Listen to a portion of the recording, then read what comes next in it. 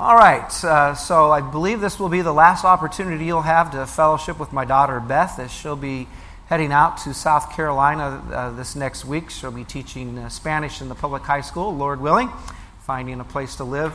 But Beth, we appreciate you and your ministry. Been a very fruitful one.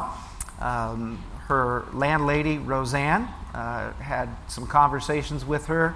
And then Beth was starting to teach school and handed that off to me. And Roseanne came to know the Lord as Savior. And Roseanne's in heaven now. And so we praise the Lord for that investment.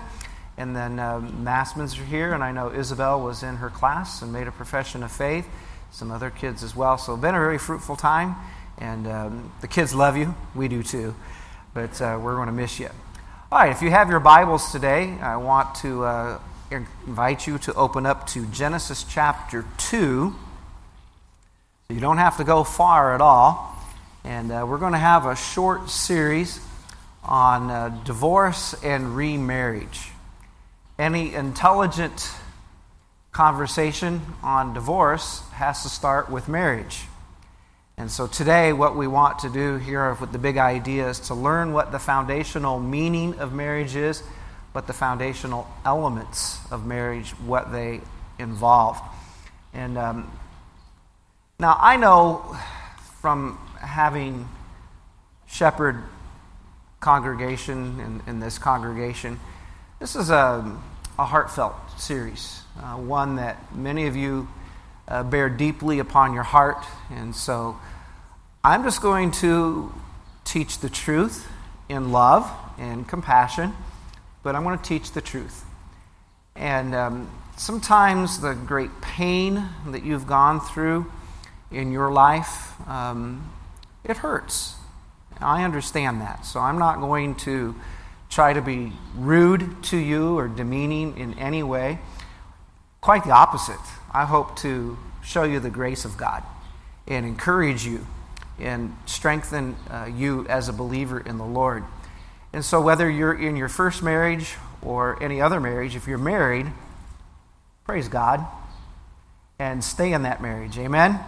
That's what God wants you to do. So I know this can be very sensitive to listen to, but listen, we live in a day and age where if the church fails to teach the biblical concept of marriage, and by the way, I think this is the only place that the true meaning of marriage is being taught this day and age, because you're not going to find that in society. Marriage has got all kinds of different definitions in society. So if the church doesn't do it, then we can certainly know that society that has a humanistic view will teach their theories and their ideologies, and our youth will be hurt because we as the church are not standing for truth. So for the sake of our youth who are not married, who are looking forward to getting married, we want to teach this. And we want marriages to be strong and healthy and vibrant. And we want you as a married person to enjoy your spouse, your companion of your youth. So it is with that we move forward in our series here on marriage and divorce, the foundational meaning and elements of marriage. So it would be unthinkable for us as Christians to stand by and to be silent when there's so much confusion that takes place. The other thing that I've encountered many times is people get saved, they come into the church, and they wonder, how do I fit in? And so many times they're bringing their past and they look at it as if, well, I can't do anything because my past has been so checkered. Well, that's not true. All right? There's all kinds of things that we can do for the Lord. So let's not let the world teach this. So before we can talk about divorce, we have to begin with marriage today. And so churches seem to operate in extremes on this particular topic. They don't teach on it, or they go to really critical and harsh teaching and in extremes. I've been part of a group in the past that I believe held an extreme position on this, and I think that it was not charitable or gracious. And so when people came into their churches, they weren't welcome. They were looked down upon as just second-class Christians. And that wasn't what I think they were intending to do, but that was definitely what the position that they had in writing communicated. So we want to glorify Christ as being as scriptural as we can be. And this is one of the things that the deacons have asked me to teach and preach on. So we're going to do that. So would you please ask God for help right now to set aside your emotions, no matter where you are on the spectrum of marriage, divorce, and remarriage, because you're going to need God's grace to listen and to receive it, and then to give grace as you encounter people that have different experiences than you. So Christians, new Christians, want to know, what does the Bible teach on this subject? So that's what we want to do. We want to teach what the Bible teaches. And of course, we've gone through the foundational series for this, the categories of Christian teaching. So I want to present to you what is truly clear and biblical on this area of marriage today. Because I know that you want to be able to distinguish between social concepts, between church traditions, and what the Scripture teaches. So I know that you want to practice your faith biblically, and you want to honor Christ.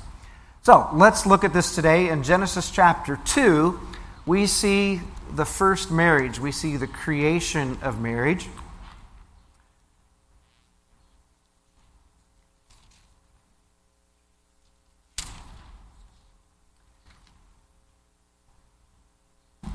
Now, you know the book of Genesis is not necessarily laid out chronologically. Genesis chapter 2 is not just following Genesis chapter 1. It goes back and reviews the details of Genesis 1 and then gives further clarification. So God had made Adam last. The animals were made before Adam. But yet God brought all of the animals before Adam. And verse 20 says, "And Adam gave names to all cattle and to the fowl of the air and to every beast of the field." But now look at verse 20. "But for Adam there was not found a helpmeet for him." Now I'm going to oversimplify it and say he saw Mr. and Mrs. Elephant, Mr. and Mrs. Giraffe, Mr. and Mrs. whatever, Eagle. And then he's like, "But where's my missus?" And he was missing something. The Hebrew was actually very specific that Adam approached this with a very scientific process. He studied the bone structure of the animals to give their names.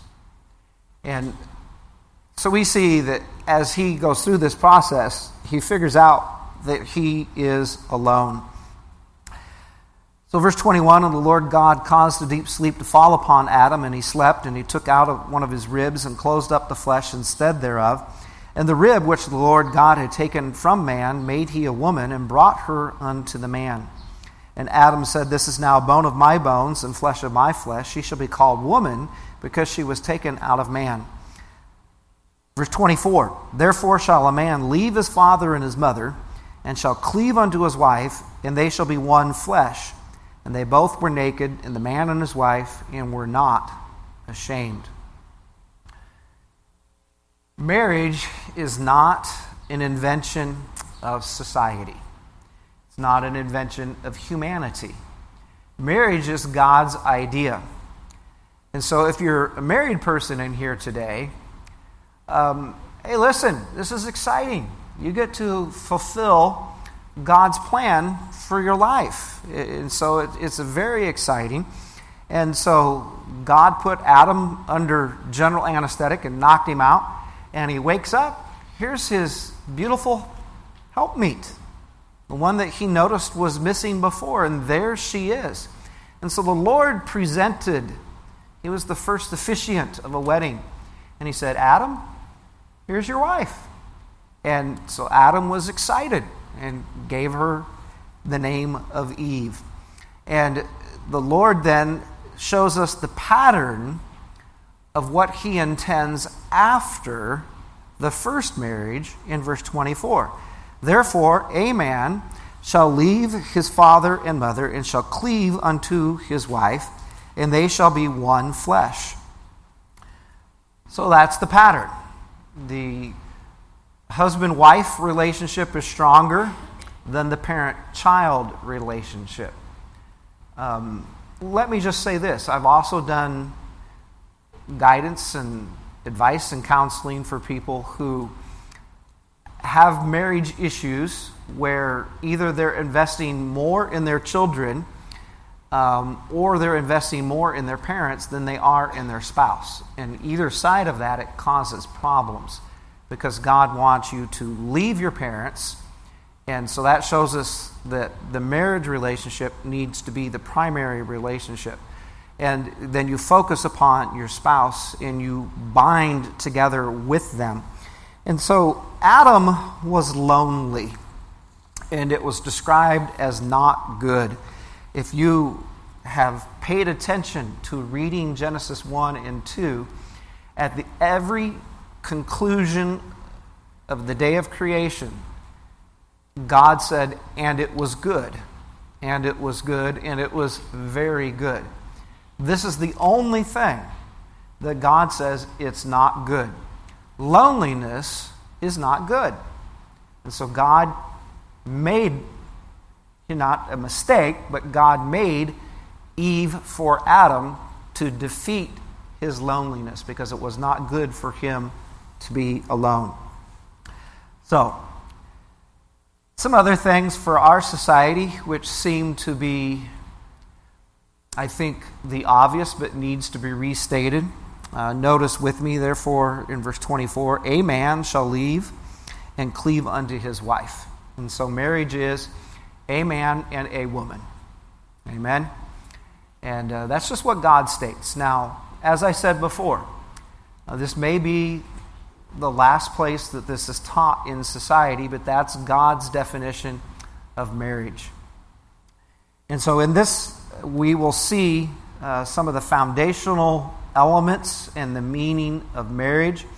But now we have a situation that takes place over in Genesis 24. There's another couple that comes together to start their family. So I invite you to go to Genesis chapter 24.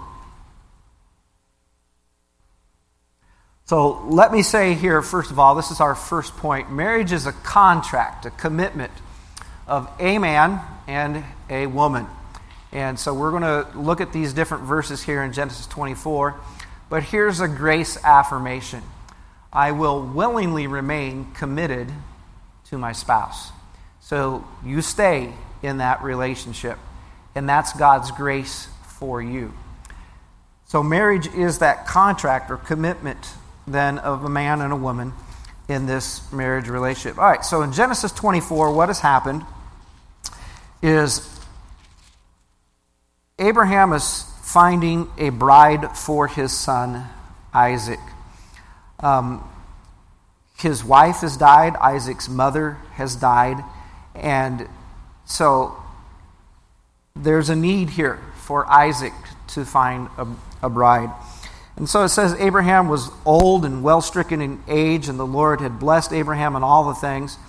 And Abraham said unto his eldest servant of his house that ruled over all that he had, Put, I pray thee, thy hand under my thigh, and I will make thee swear by the Lord, the God of heaven and the God of the earth, that thou shalt not take a wife unto my son of the daughters of the Canaanites among whom I dwell. But thou shalt go unto my country and to my kindred, and take a wife unto my son Isaac. And the servant said unto him, Peradventure the woman will not be willing to follow me unto this land. Must I needs bring thy son again unto the land from whence thou camest? And Abraham said unto him, Beware that thou bring not my son thither again. And the Lord God of heaven, which took me from my father's house and from the land of my kindred, which spake unto me, and that sware unto me, saying, Unto thy seed will I give this land, he shall send his angel before thee, and thou shalt take a wife unto my son from hence. And if the woman will not be willing to follow thee, then thou shalt be clear from this my oath. Only bring not my son hither again. And the servant put his hand under the thigh of Abraham his master, and sware unto him concerning this matter. Now, it's not typically how we go about marriages in our society, so in our culture. Now, in other countries, you would call them arranged marriages. Okay? But Abraham delegated this responsibility to his chief servant and said, I want you to promise me that you will take a wife for my son Isaac. It cannot be a woman from the land of Canaan. It must be of my family back in Mesopotamia where I came from. And you cannot take my son back there because God has told me to leave that place. So our family has to stay here in the land that God has promised to us. So Abraham wanted to remain in the place of blessing. He wanted his children to be in the place of blessing. So he's then given his servant a very serious task of finding a wife for his son. And of course the servant is thinking very logically, okay, right. So you want me to travel hundreds of miles and find a young girl to be your son's wife. What if she's not willing to come? So he's already thinking through, is this plan going to work? Is this how you're really going to find a wife for your son? I'm kind of skeptical here, Abraham. And Abraham basically says, you can't take my son there. No. All right? You've got to do it this way. God will send his angel. God will lead you in the way. God will show you who it is. Okay. So he loads up all the supplies. All right, so let's look at verse 10. And the servant took 10 camels of the camels of his master and departed, for all the goods of his master were in his hand. And he arose and he went to Mesopotamia unto the city of Nahor. All right. Why do you think 10 camels? Just give me some feedback. Loaded with all of his master's goods. Why do you think? Gifts, a dowry. All right? That was the cultural custom of entering into a contract. Are you with me? All right, so that's why I have up there a contract. Now, in our culture, we don't necessarily ask the bride's family for a dowry, even though some dads would really appreciate that, right? We don't do that, all right? But we do enter into contract when we get married. You file taxes either jointly or separately, but you do file under the status of married. Your bank accounts, and so forth. So there's all kinds of contracts that we have in society.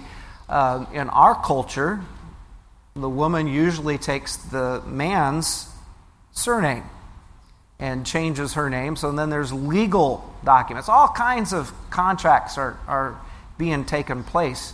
Marriage certificate with the state is usually drawn up and then filed and held on record. So there's all kinds of proceedings, contractual proceedings that take place in marriage. They didn't have government to do that back then. They did this between families. So they're showing what's going on here. Now verse 11, and he made his camels kneel down without the city by a well of water at the time of the evening, even at the time when the women go out to draw water. And the servant begins to pray, verse 12. O Lord God of my master Abraham, I pray thee, send me good speed this day, and show kindness unto my master Abraham. God help. Be kind to my master Abraham. Please help me find a bride for his son Isaac. Help me. Behold, I stand here by the well of water, and the daughters of the men of the city come out to draw water. And let it come to pass that the damsel to whom I shall say, let down thy pitcher, I pray thee, that I may drink. And she shall say, drink, and I will give thy camels drink also. let the same be she that thou hast appointed for thy servant Isaac, and thereby shall I know that thou hast showed kindness unto my master. So he's has at least enough faith to pray to the God of his master. He's looking for some definite direction here, some very specific direction. Do you know that we can pray specifically to God? And we can get those things very specifically that we want. I know I've shared the baseball story with you before. I love sharing it with the kids in junior high and high school. But one night, just very quickly, my father was out visiting, and we had 3 generations. And I said, God, it would be great to get a baseball, a foul ball as a souvenir. God answered. All right? Ask specifically.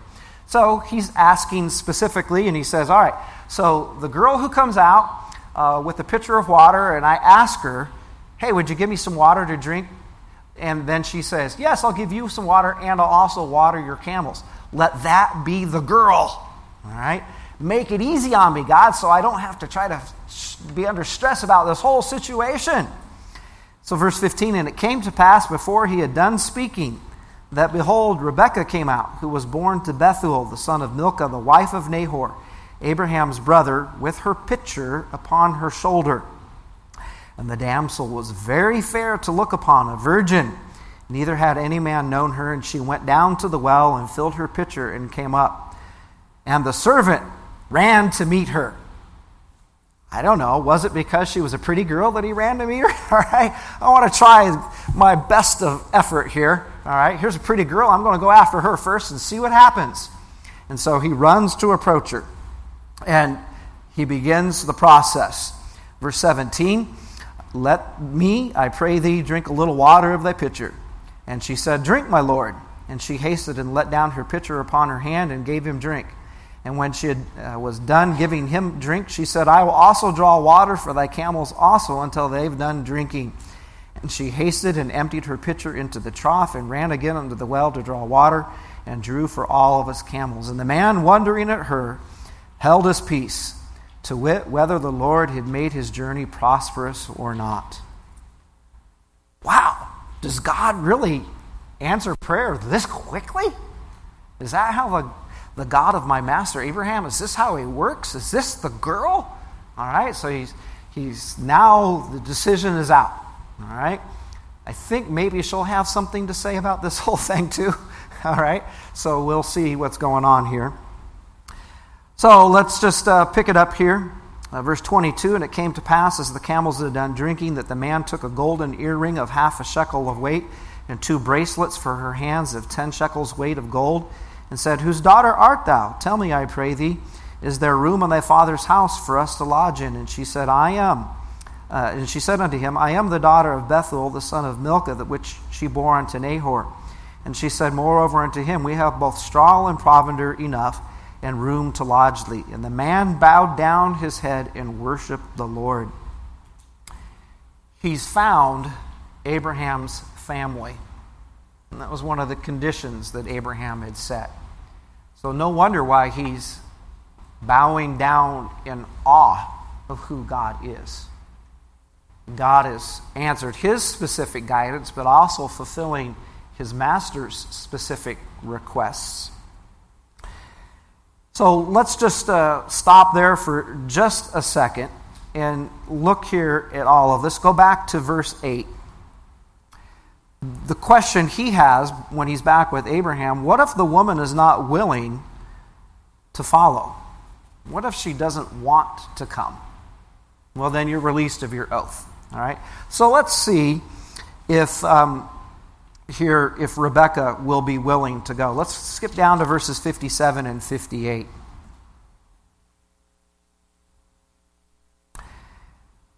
And they said, we will call the damsel and inquire at her mouth. All right, so does she have a say in this? Yeah, absolutely. We're going to ask her. All right. So, verse 58, and they called Rebekah and said unto her, wilt thou go with this man? And she said, what? I will go. So here we see this, quote, arranged marriage, but Isaac doesn't know who he's getting, and she doesn't even have any clue who Isaac is. So what all is taking place before this is the contract. Now, if you read from where we stopped and you get down to verses 57 and 58, Abraham's servant begins to lavish the gifts. He's pouring out the dowry. And so there's a discussion here between the parents and so forth. And so he's like, well, wait a minute. Maybe I'm getting ahead of myself here. We haven't even asked her, all right, if she's willing. So we see the contract that's in place even before the marriage partners know who one another are. So the contract about the marriage is actually being established first.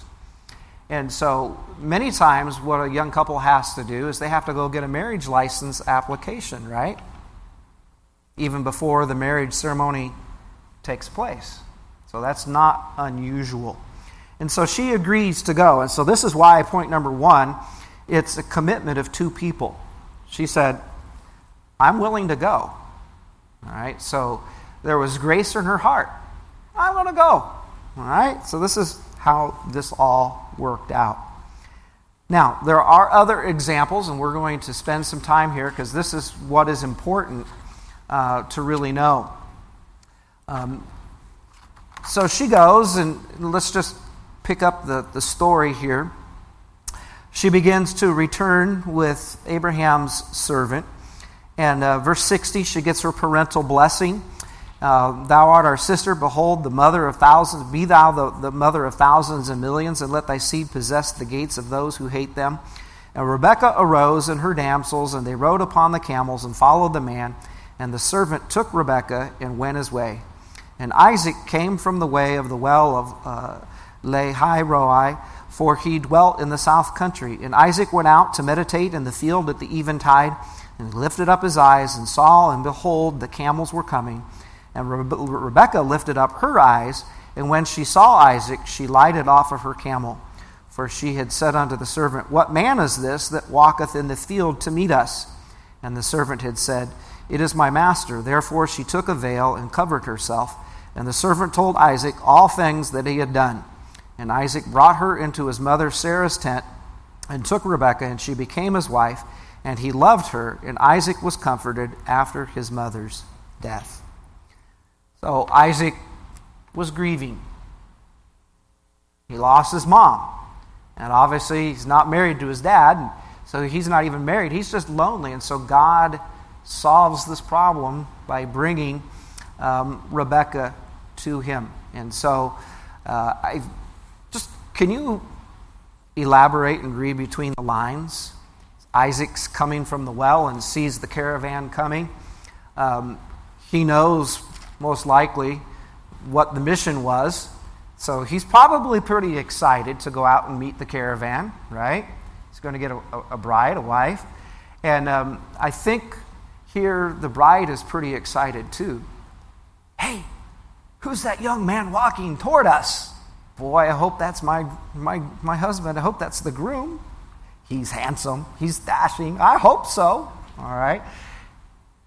It is. Yippee! Jumps down off the camel and covers herself. When's the wedding ceremony? Let's go. All right.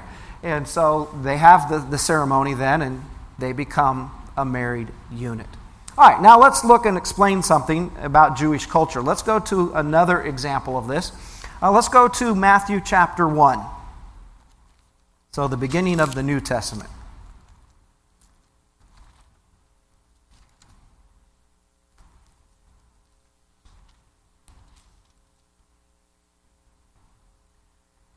Looking at verse 18. Now we know this from the Christmas stories. All right? Who doesn't like Christmas? Verse 18. Now, the birth of Jesus Christ was on this wise. When his mother Mary was what? Espoused. Now, we might try to put the word engagement in there. Our concept of engagement is nowhere close to what has happened here. All right? So he says here, the God says that she is the espoused wife. Okay? to Joseph. Before they came together, she was found with child of the Holy Ghost. Then Joseph, her husband, being a just man, and not willing to make her a public example, was minded to put her away privately. But while he thought on these things, behold, the angel of the Lord appeared unto him in a dream, saying, Joseph, thou son of David, fear not to take unto thee Mary thy wife. Mary who? She's already his wife. All right? So, well, you say, well, wait a minute. How can that be? Well, because the family contracts have already been exchanged, and a covenant has already been made. Now, a problem. Mary is expecting a child. Joseph and Mary have not known one another intimately. Joseph begins to think about this whole situation. He's bothered. How can this be? How can my wife, how can my bride be pregnant? I know I'm not the father here. I know that we've not even come together in marital union yet.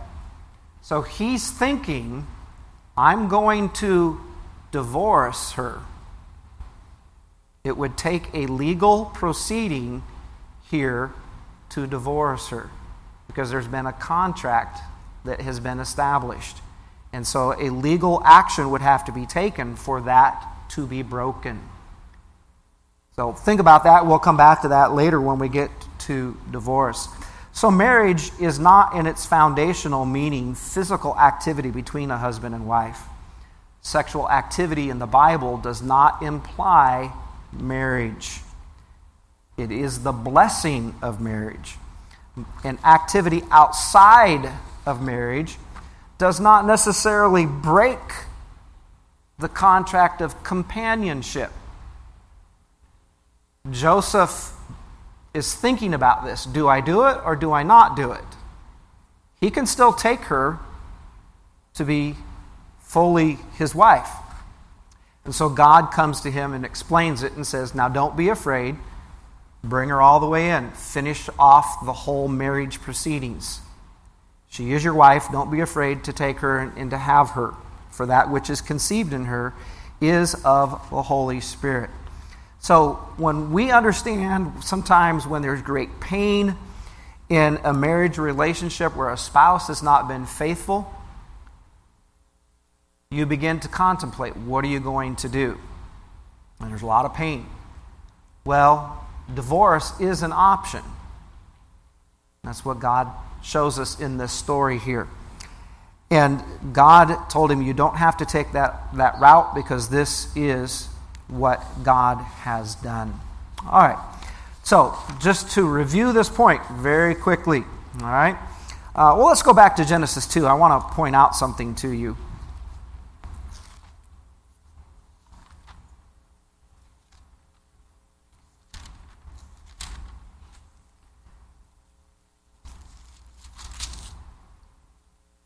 Look at the end of verse 18. God says that he will make a help, next word, meet. The perfect man needed help. Guys, humble yourselves. You need your wife. Wife, your husband needs you. Even if he thinks he's perfect, he still needs you. All right? So, Adam was a perfect man, but he needed help. All right? Now, the word meet here means someone who is perfectly corresponding to him, the perfect one. Now, it doesn't mean here that he got his other half or his better half. All right? He became a whole person when he got Eve. All right? So this is the beauty of what God says marriage is. Marriage solves the problem of male and female loneliness, and we become a better man, a better person. We become a whole man, a whole person, by having our wife. You become a whole woman, a better woman, because you have your husband. And that's the phrase that we find there in Genesis 2:18. So perfectly corresponding to the other. Marriage is a creation that God has set up. So ever before there was government, which starts in Genesis 10 and 11, ever before there was school, ever before there was work, before any other human institution, there was a family. There was marriage that was already in place. And so this is why we say marriage is the foundational institution of any country. And when you attack the definition of marriage, you attack your country. You begin to destroy and weaken your country because you're destroying its foundations. So important for us to understand that this is God's divine institution. He's the sovereign owner of the concept of marriage, the sovereign God of regulations concerning marriage. He has this foundation, and even the church is built upon this foundation of marriage. So very quickly, let's go over to Ephesians 5, and then we'll move on to point 2, and we'll make it through today.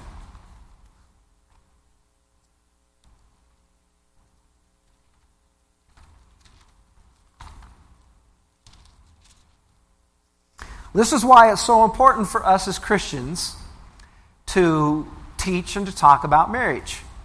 Because your marriage is a symbol.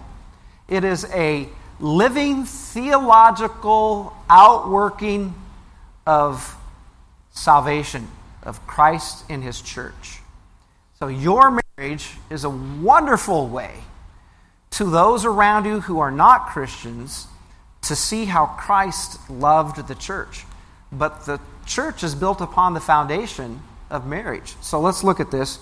Ephesians chapter 5, beginning in verse 25. Husbands, love your wives, even as Christ also loved the church and gave Himself for it, that He might sanctify and cleanse it with the washing of the water by the word, that He might present it to Himself a glorious church, not having spot or wrinkle or any such thing, that it should be holy and without blemish.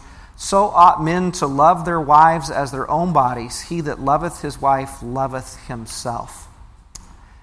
Okay, so for Christians, let's talk to men for just a second. If you love your wife, it's like loving your own self, all right, in your body. Now, don't think that you need to be so filled with self-love. And that's kind of arrogant, all right? What's being talked about here is the comparison of Christ and the church. And because Christ entered into a covenant with His church, He is a giving, sacrificial husband. He'll do anything to fulfill His covenant. He'll even die, and Christ did die. Therefore, because Christ entered into a covenant with His church, when a husband enters into a covenant with his wife, then he loves her in the same way that Christ did, because the church is Christ's body. And when you're married, your bodies belong to one another. So your wife's body is your body, all right? His body is your body, wives. So this is the basis of this, is because of the covenant relationship. All right, now let's move on and let's go back to Genesis chapter 24. Marriage is a covenant of a man and a woman before God. Verse 51, Genesis 24. Now, Genesis 24 is the example, a marriage that shows us and portrays the covenant. Now, what is so important in this passage is the spiritual integrity of the marriage. Abraham makes the servant swear and promise by the living God that he will find the right wife for Isaac. So if we notice verse 51, when the servant goes to the household and he tells the whole story as it comes out,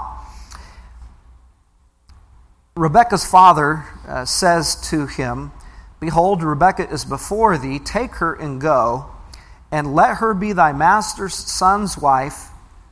And what's the last phrase? "As the Lord God hath spoken." So the spiritual integrity of a marriage relationship, it's so important. Marriage is a covenant that a man and a woman make before God. And even before this, Abraham, if you go back and you read the language, my God will lead you in the way. When he gets there, God, help me. Make it easy on me so I know who the girl is. The girl that says, "Yes, have a drink and I'll water your camels as well." Let that be the girl. He was in prayer, the spiritual searching for God's directing. Every marriage is a covenant before God. And when we stand at the marriage altar, we say, this is my covenant to you. This is my promise, my pledge. I betroth myself to you in the presence of God and of these witnesses. So we're making a covenant to our spouse in the presence of God and one another. Do you know a Christian wedding is actually a worship ceremony? Because it portrays the gospel. It portrays the spiritual realities here of covenant, that God has entered into a covenant. Now, the grace affirmation is, "I will keep my covenant to God and my spouse." Let's look at some examples of where God is criticizing people who didn't do that. Let's go to Proverbs chapter 2, verse 17. Quickly, we'll just run through these and try not to elaborate too much.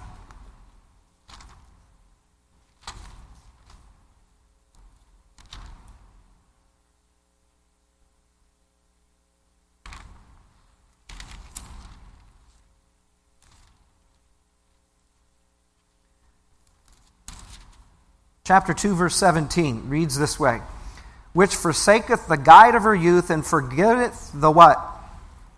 "Covenant of her God." So a marriage relationship is a covenant before God. All right, Malachi chapter 2, verse 14. So Malachi is going to take some of us a while to find that. But the easy way to find that is to go to the last book of the Old Testament, go to Matthew and turn back one. Chapter 2, verse 14 says this: "Yet ye say, Wherefore? Because the Lord hath been witness between thee and the wife of thy youth, against whom thou hast dealt treacherously. Yet she is thy" what? "Companion, and the wife of thy covenant." All right, so we might say that a definition of a covenant is the promise that the husband makes to the wife to the husband. "I will be your companion for life. I will solve your loneliness. We will have common interests and goals." Listen to Ezekiel chapter 16, verse 8. "When I passed by you again and saw, behold, you were at the age for love, and I spread the corner of my garment over you and covered your nakedness. I made my vow to you and entered into a covenant with you, declares the Lord God, and you became mine." So marriage is a picture of the spiritual reality of God's covenant that he made with Israel. He said, it's like a young girl who is of courting age, she's of marriageable age, and I come and it's kind of this cultural thing where it spreads the corner of his garment over her. And so that's saying, hey, you want to get married? Okay. And so then they enter into their contract and their covenant. And so the Lord enters into a covenant with Israel and makes Israel his wife. So God is faithful to keep his covenant. Isaiah 54, verse 10, "For the mountains shall depart and the hills be removed, but my kindness shall not depart from thee, Neither shall the covenant of my peace be removed, saith the Lord, that hath mercy on thee. God is saying, I'm a God of integrity. I'm going to keep my covenant. And the mountains can fall down, but I'm going to keep my covenant. I am not going to be the one in this marriage relationship who's unfaithful. I am going to be faithful. So marriage is a covenant of a man and a woman before God. So keep the covenant to God and your spouse. All right, very quickly, we'll finish this up. Marriage is the companionship of a man and a woman. So go back to Genesis 24 and look at verse 67.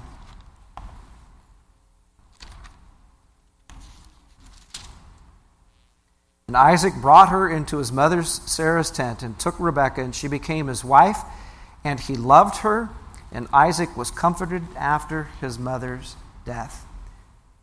So they're now companions for life. So the grace affirmation, I will love the companionship of my spouse. I think this is what we could do better in our marriage ceremonies. Is express this idea of companionship, because it's really a covenant of companionship. Now, if you're looking to help a marriage that's in trouble, do you know what your one goal as a counselor or an advisor would be? How to get these two people to be better companions. Pretty simple, straightforward. Because in some way they're pulling apart from that companionship.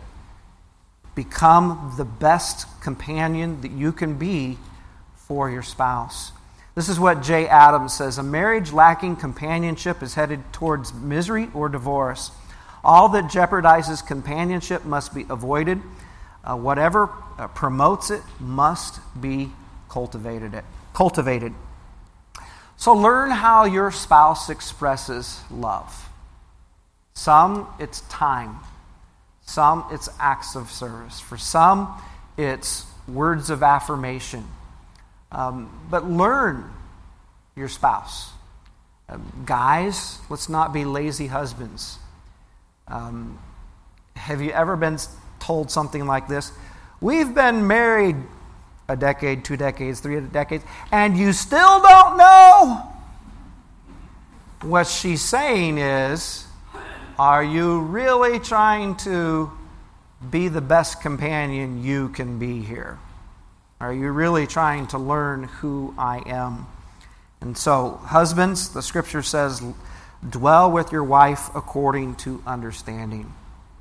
So marriage, let's go to Ezekiel 16, verse 8. I want to let your eyes see that, and then this message is almost done. Ezekiel 16.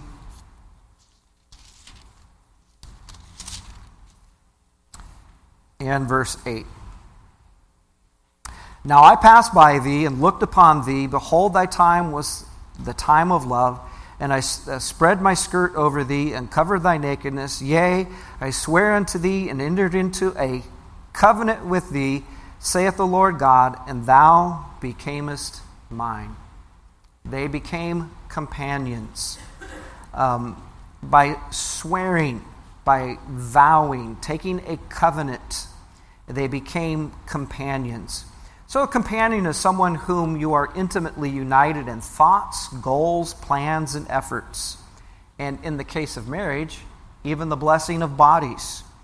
Do you know there's, really quickly, the different kinds of love? Philos, what is that? Brotherly love. Eros, which is physical love between a husband and wife. Then there's agape love, which is God's covenant love. And then there's storge.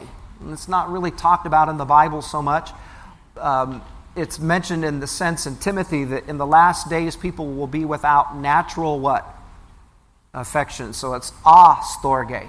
Storge is that kind of love that there's just a natural affection between family, but especially between a husband and wife.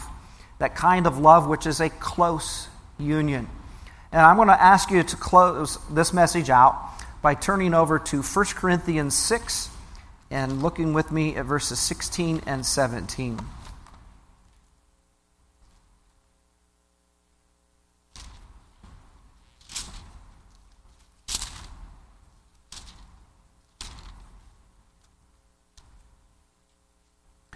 1 Corinthians 6, 16 and 17.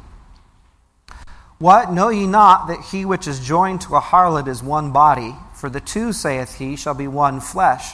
But he that is joined unto the Lord is one spirit. Flee fornication. Every sin that a man doeth is without the body, but he that committeth fornication sinneth against his own body. So this one body, well, that's a close union, all right? People do that all the time. They are that close, all right? But that's not marriage, all right? This is just a carnal, fornicating kind of love that's taking place here. And it's described here as that one body. Well, that's just a close union. They become one flesh even here, which is there's part of them that gets involved in that whole situation, all right?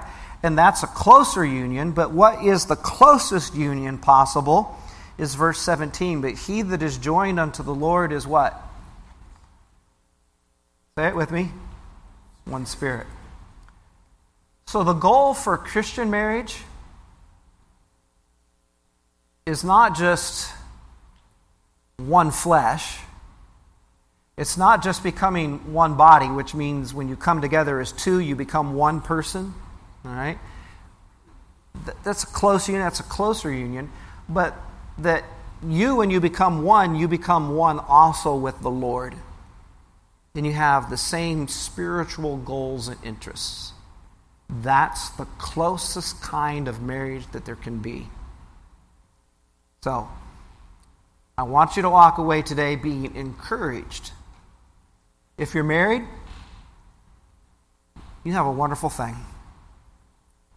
Whoso finds a wife finds a wonderful thing. Marriage is wonderful. It's God's idea. It defeats loneliness in your life. Now, go number one goal. Grow deeper in that companionship with your spouse. And you'll begin to see that all getting better. So, learn your spouse. Take them on a date. Get her flowers, guys, even if she says she doesn't like flowers. Okay? Just invest in them.